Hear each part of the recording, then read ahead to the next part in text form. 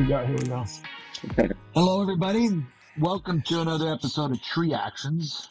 This is the Human Forestry Podcast. This is Dwayne News here with Tony Trestle. And joining us today, our guest is Mark Chisholm.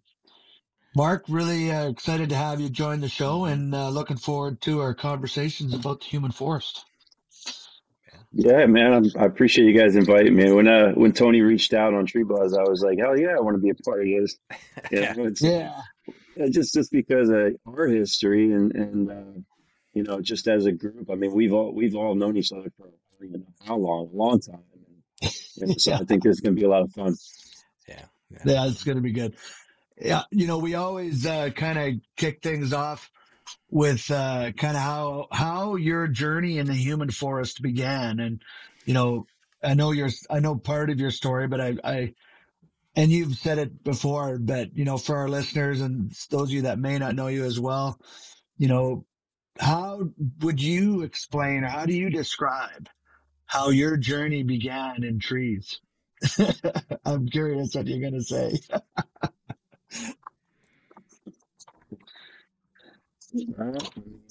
That's a long story.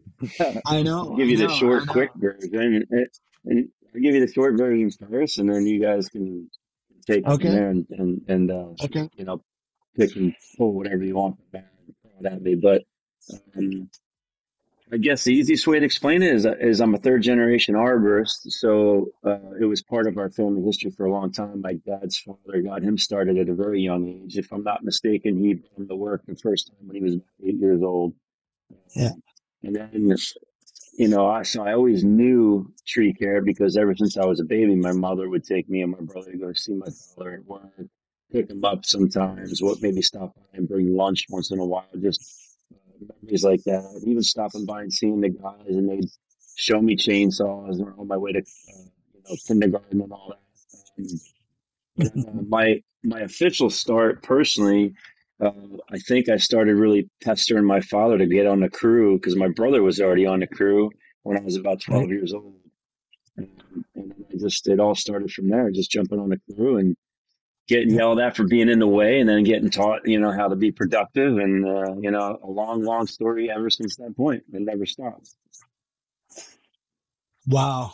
Yeah, that is so can you recall what it was that got you? We had Wenda Lee on the show here a couple weeks ago, and she remembers the first time she got up, and it was a test for this position, and she had never been an arborist, and she climbed up into the tree, and she got up in the tree to the stage where they wanted her to go to a certain height, and she just knew, like, from that vantage point and looking at it, where it was like, this is it. Do you feel that you had that at some point where it just got you, or where there was something that just drove you, like, this is what I really, really love? I probably had that moment more than once in different levels, honestly, because, when you start doing tree work, the beginning is just fun as can be. When all of a sudden somebody gives you a rope and a harness and shows you how to even just body thrust up 10 feet, and you're like, oh, wow, I'm actually doing this. And like I said, it was a long, long time ago for me. And I remember not long after they taught me how to body thrust, tie a taut line hitch of some sort. It was a three wrap taut line hitch back then. The old Yeah. speed knot. Yeah, that's the speed knot for sure. If you don't tighten it, forget it. You're speeding down. Uh-huh. Um, but yeah, I remember after they showed me that, and it was like a group of us after work one day at my dad's house in this Siberian elm, which is not a very fun tree to climb, of course, but that's what we had available right there. Yeah. Yeah. Yeah. I remember after that, just bugging him to do more of it over and over again. So we'd come home from work and I'd get the gear on and he'd sit and watch me and I'd climb a tree. And they took some pictures that, surfaced recently. So I showed them in a PowerPoint recently, just like a picture of me up in a tree and just explaining that I was practicing. But at that moment, you get up in the tree and you feel, to my memory, you feel somewhat for the first time comfortable up there is when it really grabbed me. So actually, you get to look around. You're not focused on what you're doing or if you're safe. You're actually sitting in a tree and looking at the wind blowing the tree and moving things and birds flying around you. And then it really hits you that, like, this is a feeling I never had before, and I think that's probably the first time I was like, "Wow, this is a really cool thing to do." Yeah. So do you remember what kind of harness it was you were on? Brand no, but it was my dad's hand me down because at the time he gave me there was no harnesses that would fit me. They didn't have like kids harnesses, and like I said, I was 12 years old. Yeah. And my dad started climbing out of I think when he first started climbing, he was pretty small. He had a harness that had a friction buckle, so you could suck it all the way up if you needed. But it was just a 4D ring saddle, strap harness. And it had like a ring on one side to hang something on a clip on the other, and that was it. It was no frills. Yeah, yeah, Exactly. Yeah, and I would say probably to add in the no frills part means no comfort too. Yeah. Exactly. Yeah. yeah, Yeah. yeah. It's always interesting to listen to what the first knot and the first hitch was. I remember the first. I mean, they called it a taut line, but it was two under, and then like like two half hitches over top. So Mhm. it was two under, then one over, and then that was you took another half hitch over top. I mean, that thing didn't roll or slide or nothing. It stayed put, never got Yeah. tight. It worked like a hot diggity ding dang. You know, uh, Uh, and I don't know what it was really called, a rolling hitch, or I think I saw it once described it. But it is interesting how now I'm curious. Did you where was your like my initiation was get in the tree, go to the top, tie in. If you had, try not to cut anything on the way up. If you did, make sure you had a good hold. With both feet or your legs wrapped around something in one arm, and then you could cut with the one hand with your hand saw. But try to avoid it on the way up. Tie in and go. Was that It seemed like for a lot of people that was pretty standard. What were you tied in all the time? Would you think in the beginning, or no, no, no, no. Back then, I think even in the competitions, people are floored when I tell them this. But even in the competitions, the first years I saw them, I didn't. Even when I started climbing, actually, it was a similar thing where you were allowed to free climb up to 15 feet as long as you had a 3-point hold, like two Hmm. hands and a foot, or vice versa. Yeah. yeah, Yeah.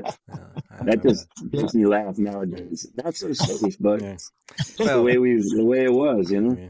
Well, the original tree climbing comps, like the work climb, you started from the ground, right? Like you yeah, didn't yeah, yeah, before they changed to the masters format and stuff. The work climb, like you started from the ground, and if the tree had a bunch of Yeah, branches, you jumped up in it and you started climbing.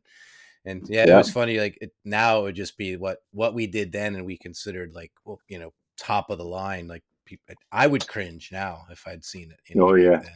It's just amazing we didn't hurt ourselves more actually, yeah, in the grand scheme yeah. of It's amazing. Talk about even when we first started doing footlocks. Um, we had to use a Prusik when I started, but right before I started, you could just do an online rest with no Prusik, and you could climb with no yeah, Prusik. As long as you could demonstrate, you could sit there and take a break with no yeah, tie-in. yeah, hmm yeah. I remember that. I remember that too. And I did it. Like, and we would go up. It Yep. didn't Split the rope. seem like a big deal to go up 40, 50 feet. Yeah. The trees I was climbing on, I never had to go like 7, 80 or 90, but I probably would Yeah. have if it just was fast, right? And it was fast and Oh easy. yeah. And I don't know if it became just as fast and easy with the Pressic. I think it did more or less with the Pressic, but um, you know, I'm curious, Mark. Do you find it just seems like just so many people don't even look at it anymore? Like, it, do you think it's just really that bad of a technique? Like, even with the Pressic, like, is it just that much harder on the body that it actually will never virtually be used again? Like, it just seems like nobody uses it anymore. I think for nostalgia purposes, or honestly, it's one of the best things to do to train for tree climbing, to be a good tree climber. If you do that like regularly, I'm not saying you got to do it daily like we did in the competitions, but if you do that, you won't be in anything but the best shape of your life for tree climbing purposes. I feel like so. Yeah, I don't think it's a very easy thing because of that. What I'm saying is it's very difficult and it physically challenges your body all the time. So I put it in perspective. The last time I really footlock, was at the last North American Championship I did it in, in like 2015. I haven't footlocked since, really. Oh, I shouldn't say that. I did it at Trutopia. on a Right. whim because everybody pushed me in the ring to do it. So, but I never do it Yeah. at work. I never practice it anymore. I'm not saying I might not, I may do it, but just to physically train and have fun with it. Right, right. I remember for me when I would be training with it, like for the comps and stuff and doing a lot of it, especially when I was training, it wouldn't happen work wise because I used it at work. But when I would train with it, I would find I'd always split the pads on my fingers would split. Like Um, they'd pull sideways and I'd yeah, open up. And it would cause quite a bit of discomfort, but that would only happen when I trained. It seemed like the repetitiveness, I mm, guess. Yeah, yeah, no doubt. no, Mark, I agree with you. Like a lot of like you get newer climbers coming in and they're going right to stationary rope techniques, and a lot of them have a hard time basically keeping their bodies upright because they lack Yeah. a certain amount of core strength and balance. And footlocking will teach you that. Oh yeah. Like it will take every muscle in your body and it will make it better for tree climbing.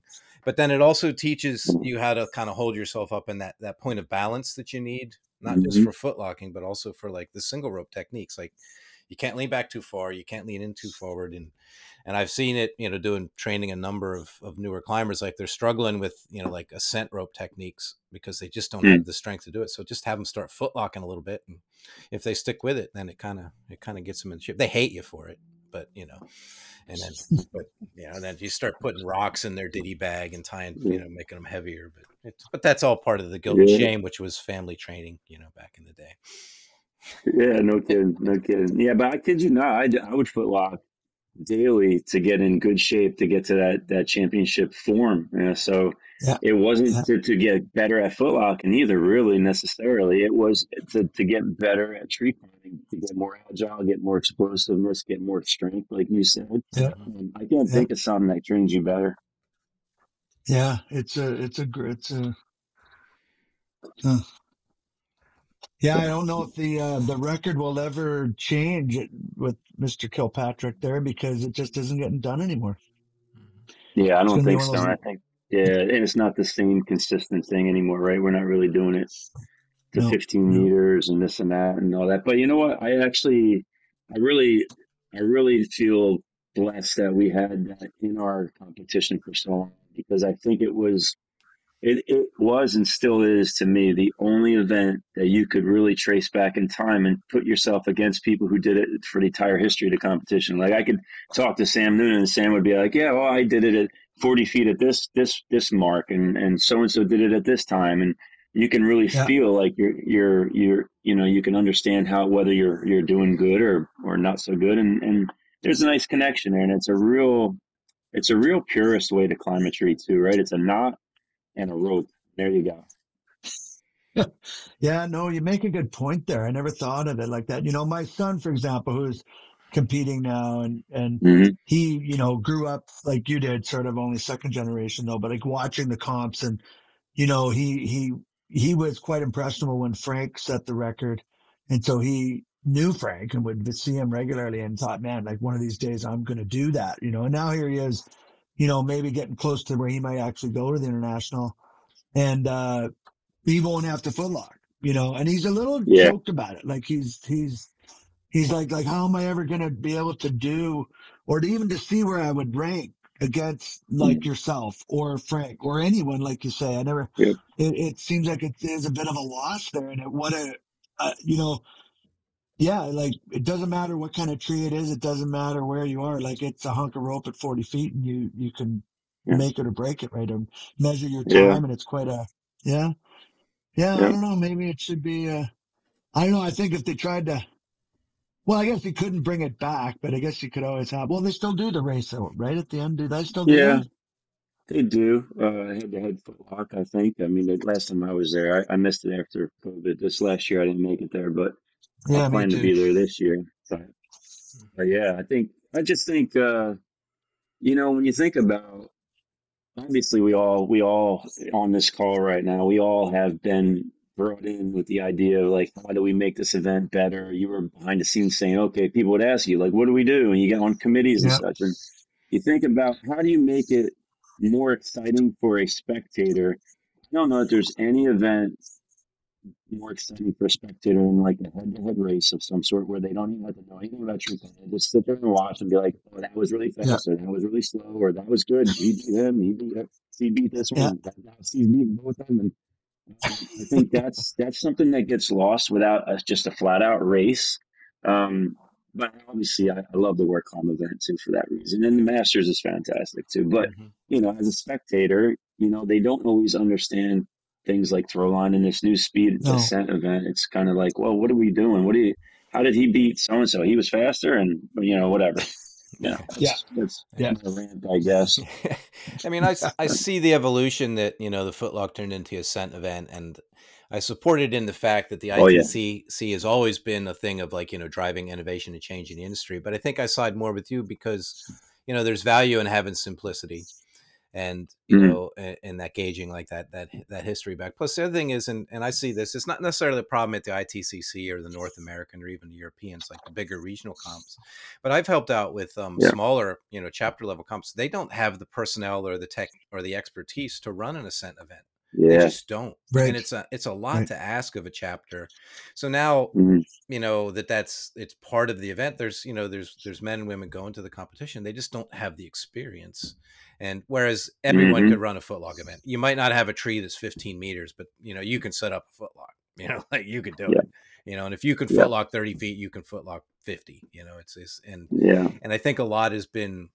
I think that evolution, especially the direction it went with the ascent event being almost too complex. I mean, I'm a Mm, climber and I get bored. I'm like, geez, yeah. this is too much, man. Like there's too Yeah. many Yeah. details here. I wanted to see a Good point. race. I didn't necessarily want to tear the car apart, um, Yep. and build it. But I see both sides of it. But I think the biggest downside, I think, for me with the way that evolved was it puts a lot of pressure on the chapters and the smaller competitions to literally put that event together and put it together safely. You know, Mm, Mm. and I mean, I've been a part of competitions where like, well, we're just not going to do this, and I would support that decision because it's better not to do it than to do something. Well, to go back to the days where we're free climbing 15 feet. It's like mhm. because while Well, those days were great, we don't need to go back there. We've learned those lessons. let's shift gears a little bit, and I want to make it all about the ISA comp. And I mean, maybe that's what everyone's expecting us to talk to you about, Mark, because you're quite known for that. But of all people we've had on the show, I'm really curious. We call it the Human Forestry Podcast, and it's people talking about their experiences about being in the tree world, not just professionally but also personally, and with being third generation, and your family's involvement in New Jersey, and I'm curious how you would respond to this question about how being in the trees has affected you as a person, your family, your personal life, you yourself. Um, how is there a way you could describe that, or do you like how has being a tree guy all your life growing up in it affected you and been a part of who you are, made who you are today? I can't find any way to separate it, honestly. I don't see who I would be without the tree world. I can't envision that guy, Mark Chisholm, never did tree work. And I sit here today with you guys just saying that I'm 100% grateful for every minute of it. I don't care what time you talk about, whether it's competition, it's on the job site, it's traveling, it's talking to guys like yourselves. I mean, there's nothing I regret about it. It's just that's why I feel so good about recommending it as an industry to young people when I go talk to students. I'm telling them like from the heart, there's just you'd be hard pressed to find something that is better to do with your time for your whole entire career, unless you just don't like doing that type of work or being outdoors. I understand that, but Right. if it's a fit for you, it's just so good. I mean, I think about it permeates every part of my life, right? Even my kids, they're not even part of the industry per se. My stepson was for a while, but he's in construction now. But um, even my kids know a lot about tree care and how to, like all the big things we talk about. They know you don't top trees and they don't do any tree pruning. They know how to hire a professional and why. They know, what's dangerous about the industry and how you can mitigate that danger or that risk. So um, there's no way for me to really separate it from any part of my life, and I don't Hmm. regret it. Like people say, oh, well, you work with family, it must be hard, whatever.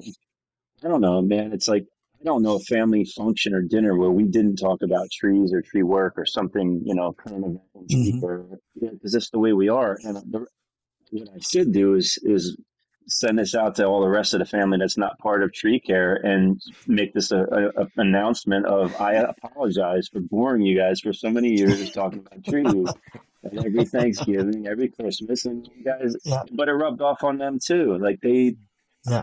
everybody in my family has a sense of pride built around tree care and what tree care means because they come to Thanksgiving wearing steel t-shirts and hats and talk about show me pictures of what they're doing in their yard and the tree they planted and like it's about everybody now, right? I don't think Hmm. it's there's Yeah. nothing negative about Yeah.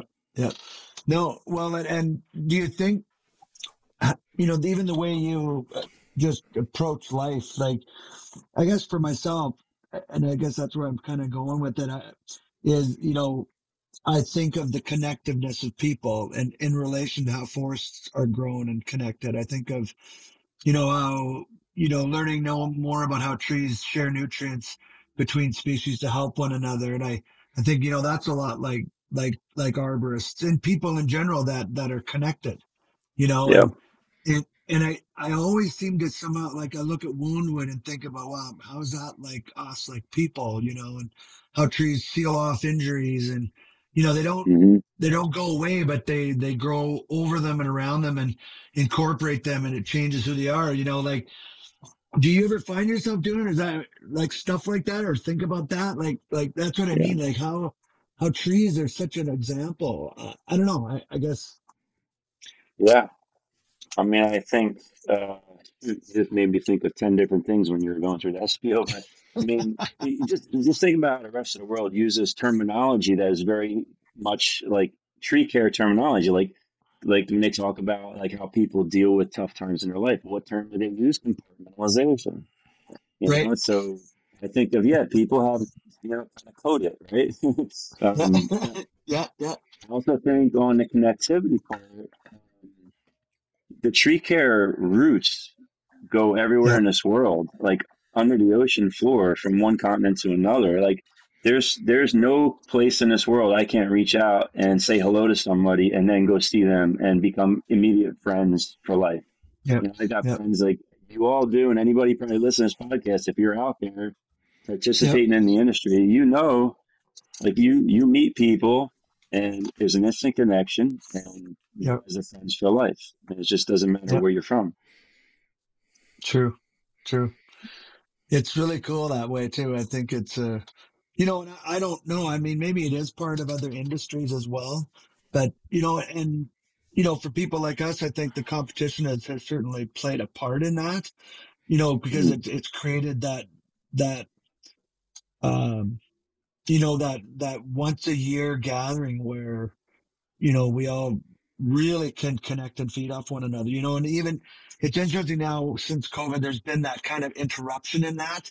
But as it looks like I haven't been to one since, and I'm not planning I won't be at Albuquerque, I don't think. Who knows? But it's, I wonder if, because we have like Tree Buzz now and the social Mhm. network that exists, we're able to keep that connection going, far and wide. Maybe that's part of it. I don't know. Yeah. It's interesting. Yeah, I think, well, I mean, in all honesty, I know Tony, you must know this from years and years of being on Tree Buzz, but Hmm. that was where my first idea for Tree Buzz came to be. It was because of what you just said. When we would go to a competition or a TCA Expo, and I would see the value in being around each other, networking, discussing ideas, things, whatever. And then we would leave and we're like, oh, I'll see you next summer. And like, how much time are we losing, not being able to continue this conversation? So, Free Buzz for me was okay. What can I do with this internet that would be useful? And it seemed like the no brainer was like, let's continue our conversations at home. I'll see you online, and you can do it any hour. It doesn't matter your time zone, and it was easy to track because you give it a title and say, hey, what do you guys think about this? And then you can just visit it daily and catch up and read what people are thinking. And I can't tell you how many people have contacted me through the years saying how much being a part of the forums on TreeBuzz have helped them in so many parts of their life. And it's not me; it's the members, like you said. Everyone's sharing and being connected. It's just it's a blessing. So that's why I still keep it going. Mhm. You know, when you mention it, mention them helping them in parts of their life, Mark. Like, do you think people like if people conveyed it's not just professional but also personal in some way? I'm just curious. Yeah. Oh yeah, for sure. I mean, I've seen people just reach out for help on a number of different things in a number of different ways, and everybody just jumping in trying to help out. And sometimes it wasn't even really, I guess, something that was obvious or they asked for it, but you can if you pay attention, you notice somebody needed something, something was going on in their life, in their private life, maybe, and I would all of a sudden people were messaging each other and saying, "Hey, do you need some help with this, or do you want, you want to take a break or come visit? You need a vacation, what have you." So I've seen a lot of good, uh, really, really heartwarming things go on where people are reaching out just out of their kindness of their heart to help one another, which, and you see it too when somebody has a hard time. Oh, somebody's talking about their injury. They had an accident and everybody's jumping in saying, "Hey, let's start a fund. Let me send money. Do you need help? You need someone to come do work for you for, 2 weeks or what have you." So it's just such a cool thing to see and be a part of. Yeah. Yeah, No, that yeah. is really. You go ahead, Tony.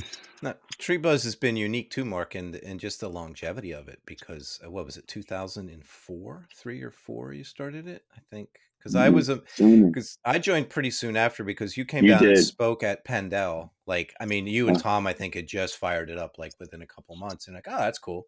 And yeah. I mean, I That's a don't. good question now. I think it was 2003. I think it was 2004 that you came down. I think you started at 2003. Right in that doesn't matter. 20 plus It years. was a little bit before that.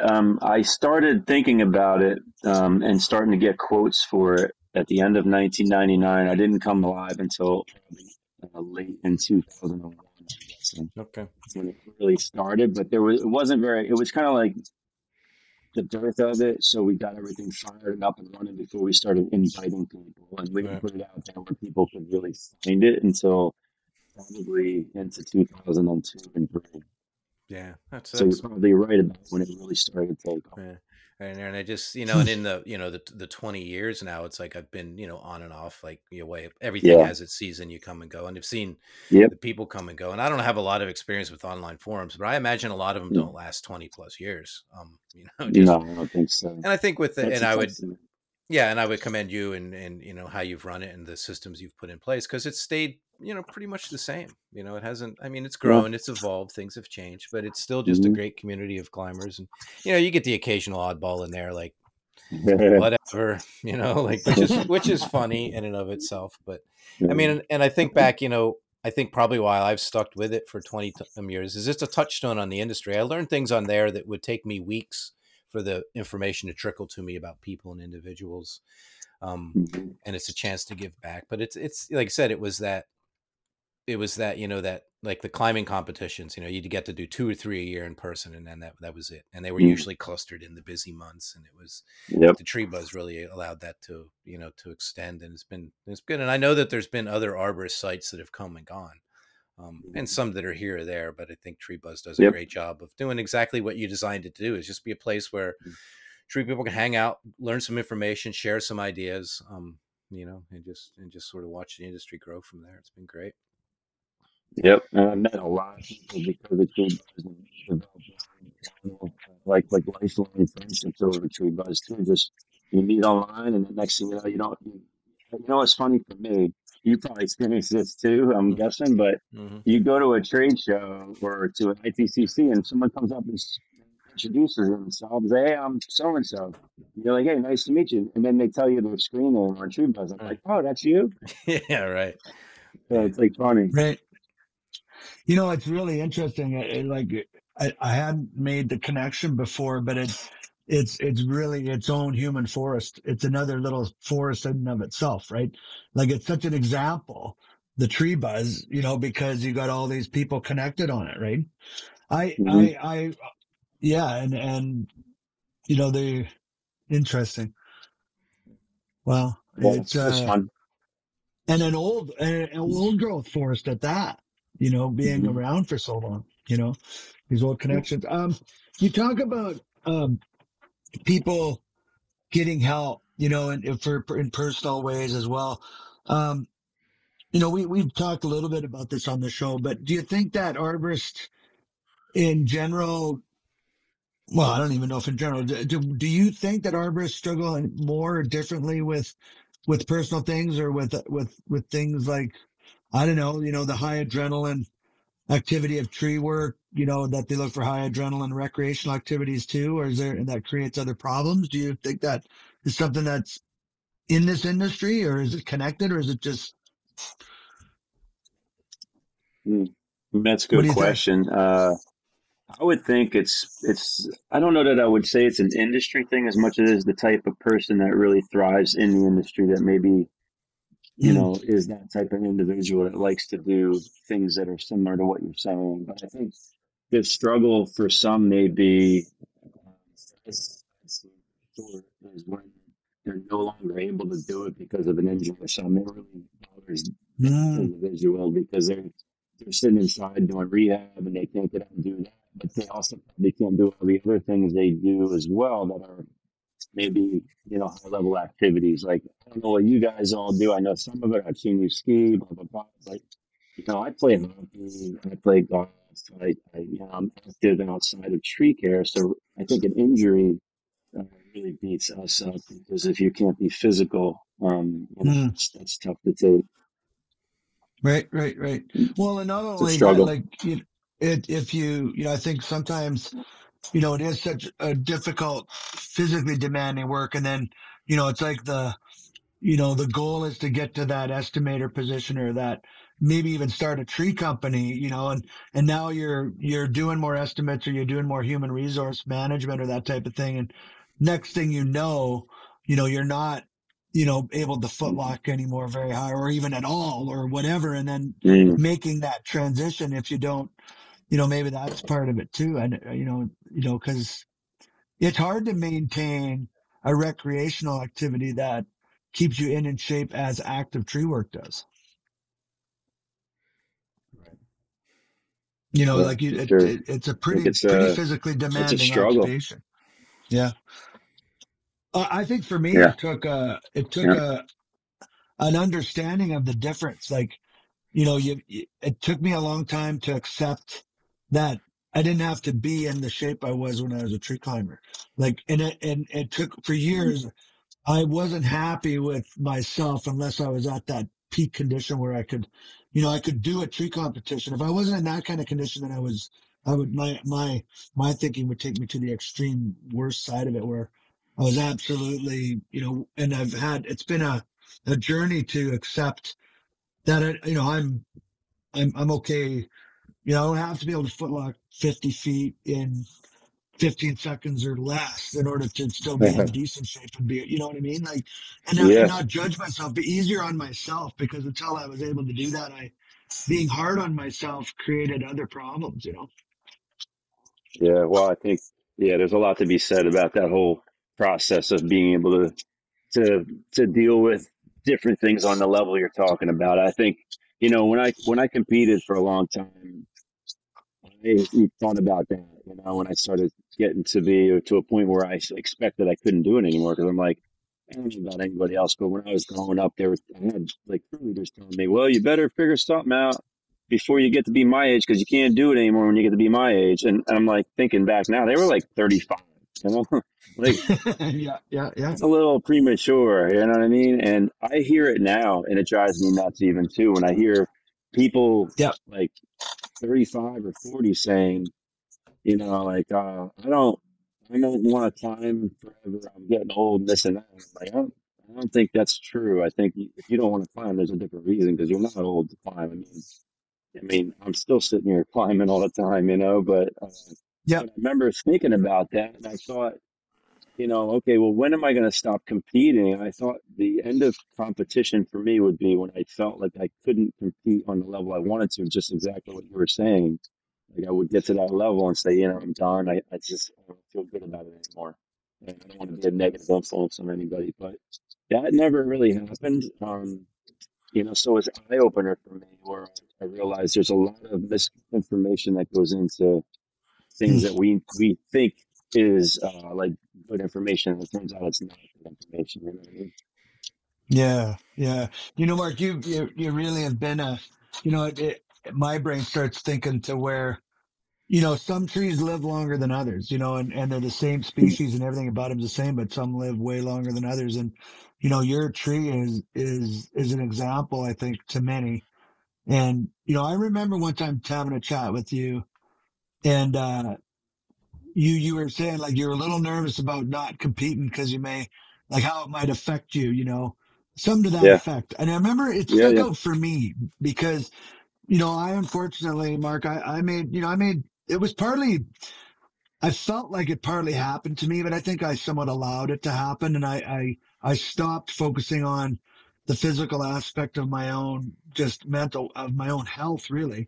And, I could blame it on, the business and work, but there was other factors. But you were always someone, and there's a few of you, and there's not a lot. Like you guys are in a minority crowd that have maintained the level. Like Dan Kraus is in that category, I think, with you. And there's yeah. others like Danny LeBlanc competed for long tier. There, most of us have long retired and gotten too old for it, or say we have. But you've always Hmm. stood fast and been an example of what's possible. And I think that's really amazing what you're sharing there. Like because it is something you hear, and you guys have shattered some of those paradigms and shown the way how. But maybe, Yeah.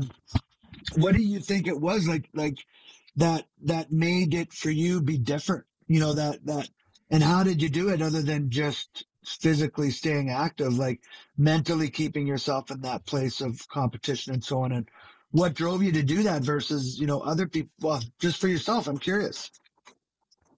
Wow, that's a deep question. I don't even I know if know, I I could know. really articulate it that well, to be honest with you, because it's such a part of me as a person, honestly, and it's Yeah, not even yeah, just me as a person. It's also who influenced me throughout my entire career or in my life. There's just been yeah. so many different types of influences that I think make me the type of person I am and make all of us type people we are. But so I don't know that I could even like really give it, you know, the right answer, I guess, or a real accurate answer. But I'll tell you, um, I started doing a presentation a couple of years ago. I did it at Expo, I think 2 years ago.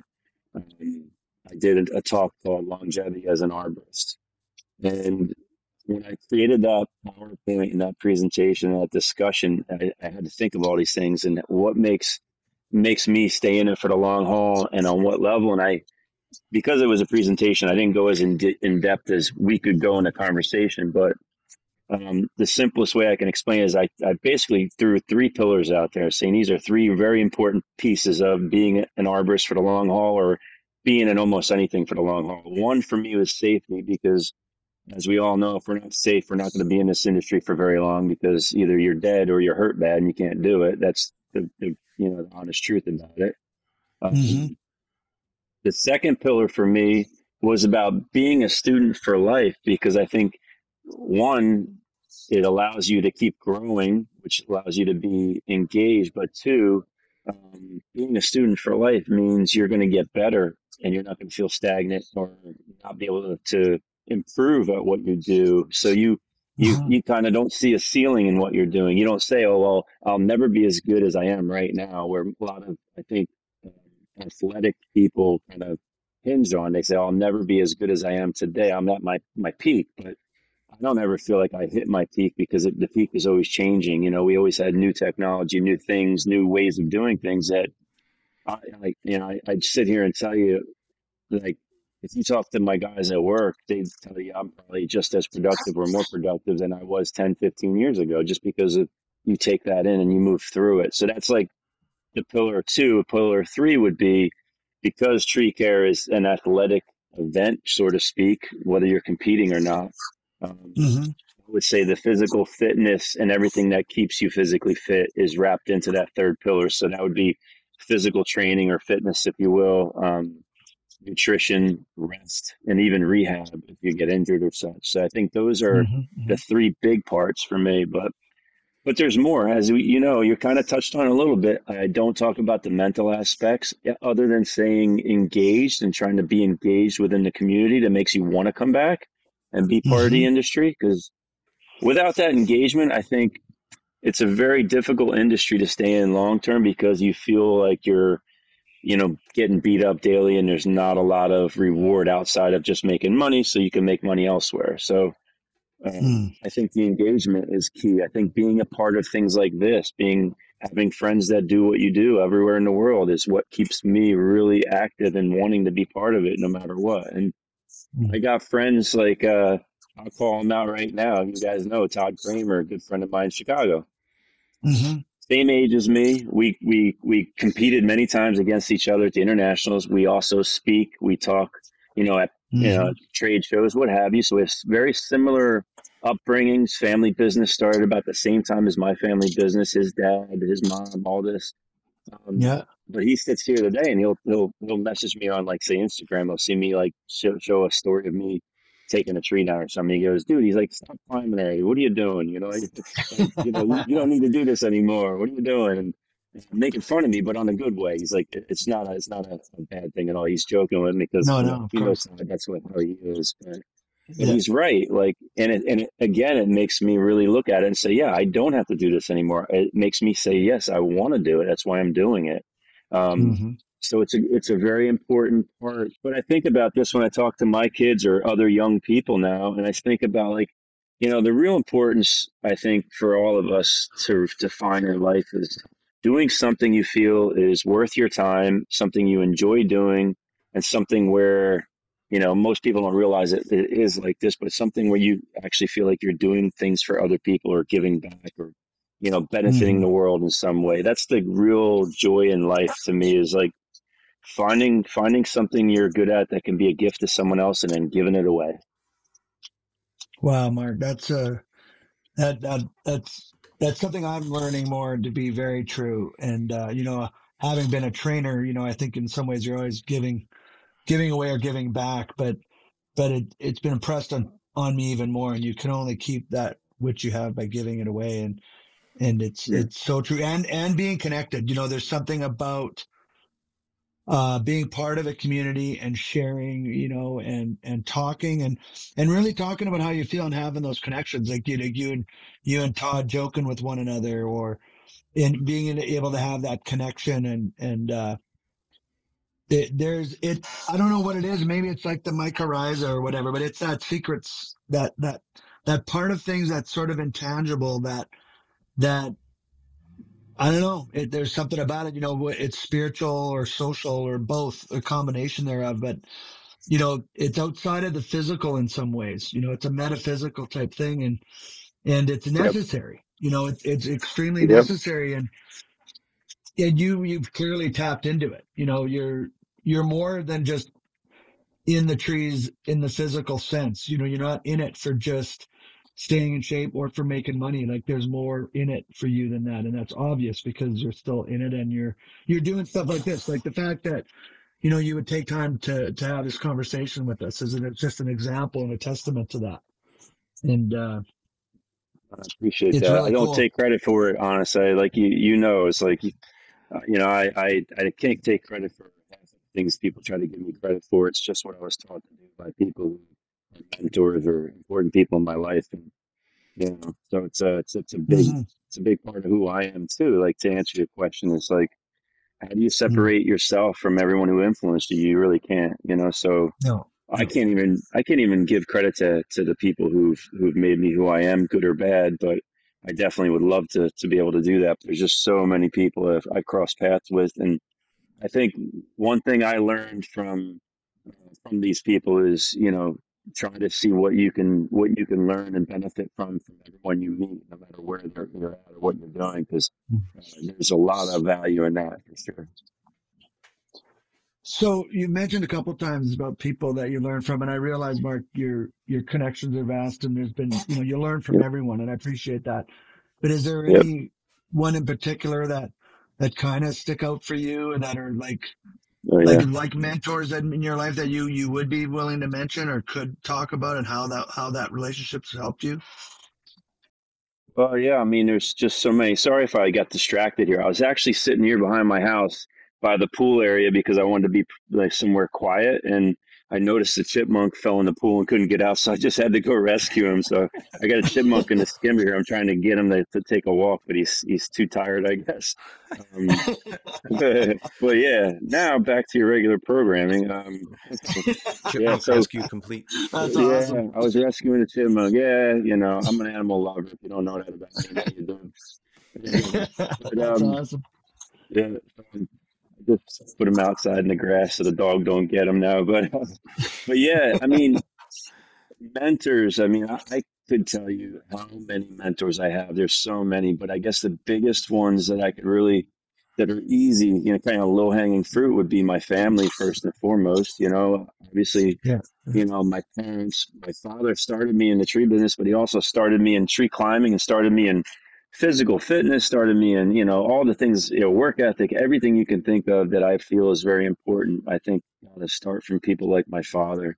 Um, and I've got a lot of other mentors, family members, even yeah, I just lost my dad's mom a couple weeks ago. She was 95. Wow. One thing that she was really one thing I really reflect on after she had passed, and actually before when we would talk still to that point, but I always thought about how she was such a positive person. Everywhere you go, everybody whoever met her always said she's always friendly, always trying to help everybody. She always would do anything she can to help people, and she was always happy regardless of what was going on in her personal life. Even up until the moment she passed, and she was unhealthy for that last whatever short period of time, she still was like, anyone she talked to, she was like trying to be someone that they remembered and said, "Wow, what a great person, what a great individual, and what a positive influence on the world." So I think there's a lot to be said for just that, just the consistency. I mean, imagine being on this planet for 95 years, and the week you're dying, you're still trying to influence people you cross paths with that are perfect strangers and make them smile. So Mm-hmm. that's somebody I would point out. It had nothing to do with tree work, but on the tree care side of things, I often credit so many people that we all know. I mean, I mentioned Sam Noonan before. A Mm-hmm. story a lot of people don't know is, some of my mentors locally in New Jersey got me to compete for the first time in my life when I was a teenager. They were like, "Hey, just come do it," and I didn't want to do it, so I skipped the first year. Finally, they pushed me enough where when I think it was 1990 was my first competition in Jersey, and the guys got me to do it, and I didn't do so good. I was embarrassed, so it made me want to come back the next year and do something better. Just for me personally, I was me against me, and I just realized I wasn't happy with my performance, and I didn't feel good about it. So I wanted to come back the next year, and I did, and that got me to my first international. And my first international in Philadelphia that year, I did the same thing. I was embarrassed by my performance, and somebody witnessed it, saw something in me that day, and said something, and it was Sam Noonan. And I just timed out an aerial rescue, got my line stuck, got my throw line stuck, had to fight my way up the tree, and ended up timing out before I brought my Mm-hmm. my coworker down. And he grabbed me because he knew I was like hanging my head low and feeling probably a little embarrassed or whatever. And he grabbed me. He said, "Listen," he's like, "That was bad luck what happened with the ropes. I watched the whole thing." He said, "You got really good talent, good skill, blah blah blah. You're a good climber. Like, just don't give it another thought." And he said, "You better come back next year. The world championships next year are going to be in my area in California. I want to see you there." And he kind of just smiled and said, "Don't make me come looking for you," kind of thing. I'm Wow. paraphrasing now, but I remember him reaching out, realizing I was in a moment where maybe I wouldn't have come back and competed again because I was just like, I'm done with this competition. I'm no good at it, kind of thing, or I'm embarrassed, or maybe I didn't see the value. But he forced me to really look at it from a different perspective and realize, like, it's not really about what I'm focused on right now. It's about being part of it and look at the Mm-hmm. people I'm meeting and things that are going to maybe influence my life. So I would definitely say he's somebody. There's countless people. I talk about my family, my brother, Mm-hmm. everybody in my family have influenced me in a good way. three people like that I wouldn't have met without being part of some event by chance, like being part of, you know, the ITCC. I wouldn't have been friends with like people like Graham McMahon in Australia, who I Hmm. credit for a lot of things with me now. Robert Phillips, as you guys know from California, Hmm. Jerry Baranek. Jerry Right. Baranek taught me things on so many different levels. But he also gave me experiences that no one else could have, and he did it very, very selflessly, and helped make certain things happen that like are some of my best memories in tree climbing redwood trees with such great people. So Yeah. there's just countless people. Yeah. Yeah. And the competition was huge for that. Even people you're talking about, I would credit to helping me get to where I was, or where I wanted to go, or what goals I wanted to achieve. Even people like you mentioned, Wenda Lee, and all the competitors through the years. Just Yeah. what Yeah. a great experience to be a part of it. I always tell everyone, if you could do something, uh, one thing this year, one event this year, I would say a competition is where I would say that you could spend your time, just go witness it, Yeah. and you'd start to understand the camaraderie and the Yeah. networking, and the human aspect of the competition is just something that makes you want to be a part of it. That's why I competed for 24 years straight, because I wanted to be part of that event for that reason. It wasn't about winning or losing. I mean, I joke with people. I'm like, you can't find somebody who lost more times than me. There's nobody out there that lost more events than me. I'm the biggest loser ever, but I'm also the greatest winner ever because of it. You know? Right. Right. Yeah. Yeah, You're Babe Ruth of tree climbing, yeah, yeah.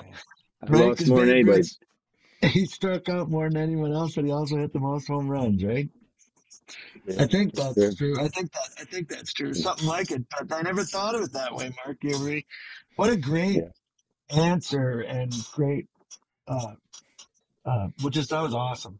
I and Mm-hmm. how it's so true how just one person's comment and consideration, and Mm-hmm. wanting to help and to notice that you're a little down and Yep. just said, "Hey, man, you got what it takes. You really got it. You just had some bad luck." Which is, let's face it, when it comes to the comp, if you take that too seriously, you're in trouble, right? Because it Yeah. can just be such Yeah. one little silly crazy thing, like it Yep. rained before you went in the work climb, Yeah. or a little Yeah. stub that I remember losing a Masters once because of a stub, that no one knew was there, and it was just a weird. I remember the judge in the tree. My line got caught under this little, and I was thought I could just flip it in, and Mm. there was no way for me to know what was going on. And he was watching it, and he told me afterwards. He said, "Man," he said, "that you couldn't have had it more of a fluky weird thing ever happened. Like it was just unbelievable." And Yeah. it's just it you can't take that stuff too seriously and really focus on, like you saying, the experience that it was. I think I've been guilty at times of getting too much in my head and not taking in what was really going on all around me and the benefit that it was. And maybe you're able to do that better, Mark. It certainly sounds like it, and it's just such a great inspiration to me in just even moving forward in my daily life now. And your comment Mm. about your grandmother, right until almost the day she died, or even in the last week of her life, wanting to help and encourage others. I think it's a common Yeah. trait you see in people that Yep. live a good life. It's what they're, Mm. like you said, you give it away, and that's you only keep Yep. what you have by giving away. It's a really interesting comment. Yeah. And I think Wow. I think all these different people, I think they all somehow influence you in stages of your life too, right? Like you talk about being a teacher.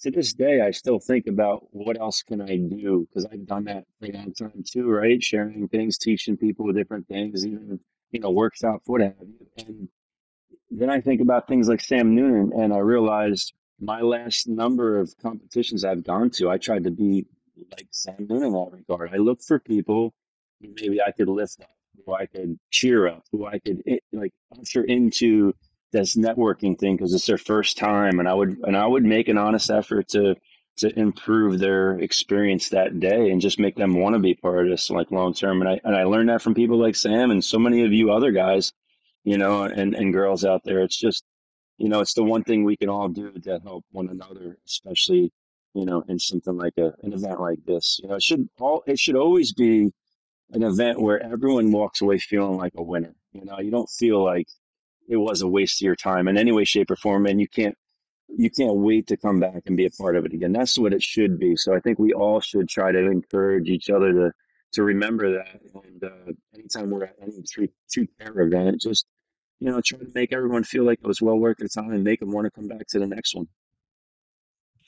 You're making me think I should go to Albuquerque now. I wouldn't talk you out of it.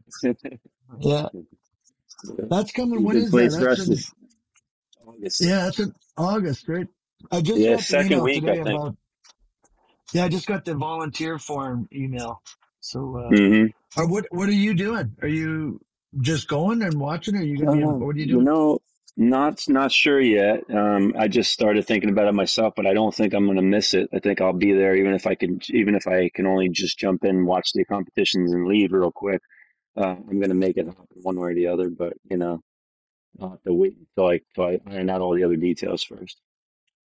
Well, I might just do the same. Maybe we can just walk Yeah, the grounds together once at least. yeah, sounds Well, good. yeah.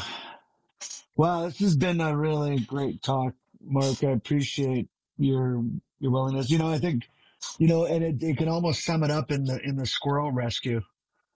The Chipmunk. whole thing. Well, I'm That sitting here. chipmunk. I'm like, oh, I see something in the pool swimming. I'm like, is that a snake or what is that? I go over and I'm like, I'm not going to stop the podcast for it, but I'm going to rescue him I can't watch him die. You know what I mean? Yeah, yeah, yeah, yeah. It's awesome. Yeah. And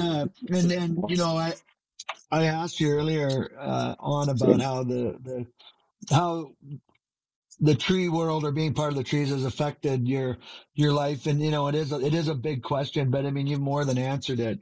And you've been talking so much about the connections and about influence and how Mm. and it's interesting, even the whole growing up aspect, how Sam Noonan was a bigger tree and you were a younger tree growing up, and he gave you a little encouragement, and Sam's still part of the forest. It's not like Oh yeah. Sam's tree is gone, right? But Mm. other trees have grown in its stead, and there's new ones coming along, and our forest just continues to grow. And that's Yep. I think, and his name keeps coming up, and we always garner people from each podcast for our Hmm. next one. And I think like Tony, Todd, and Sam are certainly two we need to give the call to Yeah. Yeah. There's a and lot get of them people. on. You're never going to run out of enough. You're never going to run out of people that are worthwhile having on your podcast in this industry. It's just there's so much cool stuff going on. Yeah, and it was funny when we had Don Blair on. Before I had a couple conversations when we were out when I was asking him to get on, and he said, that after we were done, he said, "This is such a great thing." He said, Dwayne, when an arborist dies, a library burns down, and Mhm. uh, and he said it's just True. great to have some sort of a mechanism to record it or to document some of it. That's Yeah. a little bit of history, and then a Yep. little bit of the essence of who we all are as arborists. I think is what's kind of cool. And yeah, we Hmm. anyway. It's fun. It really is a lot of fun. And we also don't have it's when you talked about tree buzz in the beginning, how it Hmm. kind of got started. you Hmm. know, we're not, this isn't an advertised thing. Like we're not with, this Yep. is just, Yep. it's just kind of as people share the link, and it's slowly growing, and we're just keeping it that way. And it just reminded me a little bit of that, but, Yep. Well, um, it's not like it's unadvertised. It's just it's not on the open podcast market. You got to hear about it from somebody that heard about it from Dwayne and I. That's right, what we're after. Got right, So we'll put it. something Got up it. on Got the it. buzz. It's Yeah. we're not trying to hide it or keep it private. It's just No. No. No. we wanted it to grow and spread like a tree, and tree Hmm. roots grow and spread. Like there right, comes a Yep. exactly. connection. Like you don't just one day you're searching on Apple Podcasts and like, oh, tree actions, out Yeah. of the blue. We wanted it to come That's from cool. somebody so that it always goes back. So Organics. yeah, so tell everybody you want. It's Yeah. not a secret or anything, and we'll put something up there. Yeah, yeah. But what I Right. didn't want to do is have it like, there not be a connection to the buzz and just put on there and say, hey, check this out. You know what I mean? Mm, There needed to be yeah. some type of organic structure there, some sort of root. It's like it's Yep. just, No, I appreciate it. and it has more to do with just it's fun to watch it grow that way and to know that, I look forward to the day whenever that comes, somebody totally out of the blue says something about the Tree Actions podcast. Like you've probably experienced this with Tree Buzz. They have no clue who you are, but yet they know Tree Buzz, and it's like, well, that's Yep. cool, like, and then you've kind of started something and have done something good there. Yeah, for Um, sure. we often ask people in closing a question or two, and I've been Mm, thinking about a lot of the ones we ask, and you've answered a bunch of them already. You just kind of did it on your own. Like, what would you tell a young climber to what they could mm, do? And you kind of said go to a competition. And Tony, what yeah. you got the insightful mind. What's a great closing question for Mark? We got the Put them on the advice. spot. Put him on the spot. Yeah, Yeah, yeah, throw we me right definitely under put the him on the bus, spot. right? Yeah. Well, I know, I Mark. can't I think would of one. think I can't think of one. it doesn't be anything major, but you look at a career as long as yours has been with the amount of longevity. If there's anything that you could turn the clock back on and maybe not regrets or change or do, but was there anything that you would have gone about differently to achieve a different Mm, result? good question.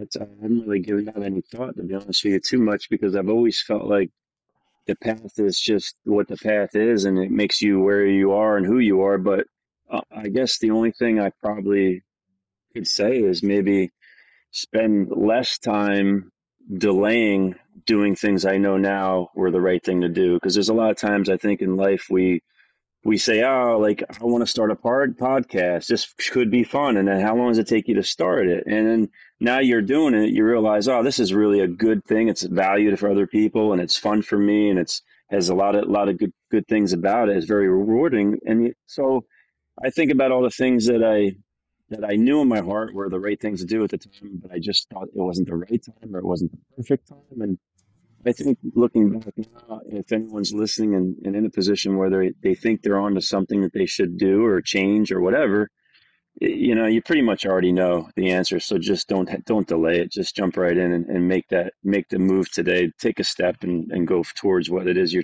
think you should be doing. That's Wow. that's great advice, and it's like, yeah, basically, if it's a matter of when, not if, then just do it.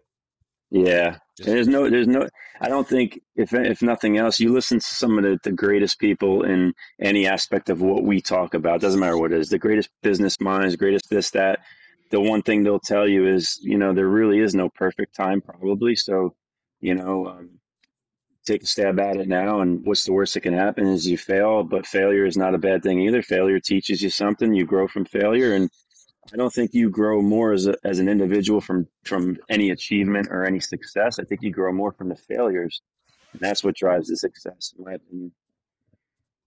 Yeah, they say fail stands for first attempt in learning.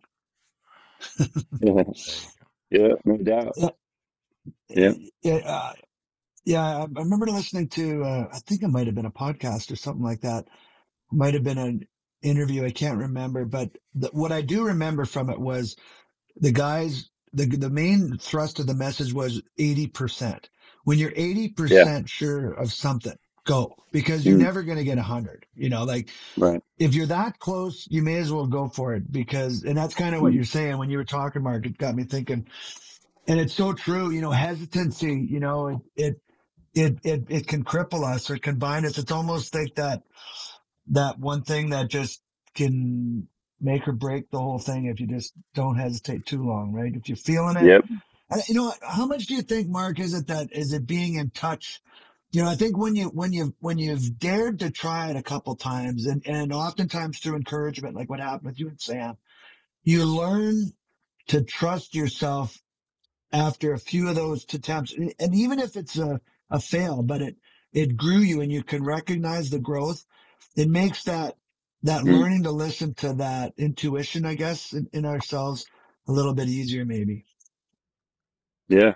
I think you're absolutely right, and I think you build confidence, incrementally. I don't think anybody gets all of a sudden becomes confident from one super like one little event. It's more like, you just build it over just grabbing and doing one thing that was hard to do, or you didn't think you could do it. Then you do another one and another one. Next thing you know, you just start to realize there's a lot of power in that.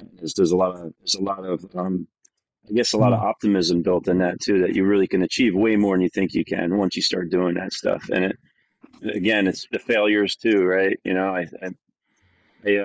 don't always point this out because I feel bad about it because it's for my daughter's sake because if she listens to this, but one thing that it really paints the picture for me is my daughter years ago was trying to get into this really difficult academic program at school. It's called Fast Track, and what it meant is she would do her last two school years of high school in a community college in 1 year. They combine them, and you go to college rather than high school for your last 2 years, and you do it in 1 year. And she took Mm. these placement tests. There was two tests when she went to visit the college, and she didn't know she was testing that day. And she passed one and failed one, and she failed it bad. And I asked her, she was really disappointed. I said, well, well, tell me about it. And she basically said, she didn't know she was testing, blah, blah, blah. They took her in. She started sitting down, take a test. And after the results came back, the woman who was dealing with her, she was probably just a little overwhelmed. It was getting crunch time, is what I remember about it. So she deserves a pass here. But she didn't believe my daughter had what it took to be part of this program anymore. And kind of made her very sad about like she didn't really have what it took or wasn't good enough for it. And I said, listen, I said, do you want to be part of this program? She said yes. I said, do you think you tested as good as you can, or you think you were unprepared, or things were going on? She goes, no, I didn't know I was testing. I was a little anxious. There was a lot going on. I was getting student IDs, this and that, and learning the school. And next thing I know, I'm testing. So I said, well, you get a chance to retest. Looked at the rules. You get one retest. I said, let's prepare, feel good about it, give it your best shot in 3 days, test again if you want to do this. And, if you don't pass, then you gave it your all and you have nothing to worry about. You feel good about it. And she failed the first time with a 48 out of 100.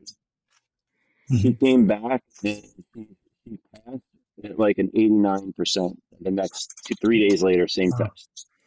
Wow. And that built so much confidence in her and it taught her a valuable lesson. And you know what? It also taught the woman I was speaking about at the school this lesson because she became her biggest like supporter and to help chaperone her in and actually convinced her to stay on at that school to do her associate's degree. And she did that in 1 year as well. She just was on a roll after that. So to me, it's a really cool feel good story, but it's exactly what we're talking about. Is like Yep. sometimes there's a shift that could happen in life. You could go this way or you could go that way. And sometimes it's something as simple as one person telling you something that makes a difference. And next thing you know, you see a different outcome than you saw prior to that in your mind, and the rest is history, as they say. Well, what a great story. And thank you so much for sharing that. And I hope your daughter isn't too embarrassed and I'm sure being your daughter that she'll accept it with grace and knowing that that it's helping other people, her story. Um, Yeah, and what an example of how, the human force is impacting your life and your family's life. And, that it's kind of an ultimate tying it all together. Thank you for that. That's really cool. I appreciate it. Well, Mark, we reserve the right to ask our guests if they would consider a sequel at some point down the road. We don't have a clue where exactly how long this thing's going to go on Don't for, even but ask. I could see, Don't even ask. Yeah, I could don't see even a, ask I could because see a I'm on do-over. board. I'll do three of these. That'd be awesome. Okay. Well, Yeah. careful what you wish for. Yeah, Well, exactly. Tony, is there anything you want Anytime to? you guys want to chat. Yeah, this has been great. Thank you so very My much. pleasure. It's a real highlight in my day. We've been doing these. We record on Mondays, and sometimes, my days I'm getting busy, and there's other stuff I got to do, and it's like, oh yeah, we got a podcast to do. But I'm always so energized afterwards. It's just such a great experience, and I just want to thank you for. for all your stories and the time you shared. It was wicked. Really, really good. Yeah, no, I appreciate it, guys. Tony, and I want to thank you guys both for giving me the opportunity. I mean, I think you guys know it's just super rewarding to go through these ideas, these memories, that and maybe even help give somebody else some encouragement along the way too. So I appreciate what you guys are doing. I know the effort, and I'm honored to be a part of it. I'll be honored to come back. Right. Great, Mark. Now, Thank you, thanks. Mark. Thanks not just for today, but for everything through the years, man. It's been a while. Yeah, Yeah, man. yeah, yeah. Thanks for everything. You've always been positive. You've always been encouraging, and I've always appreciated it. So thank you, Mark. Thank you, guys.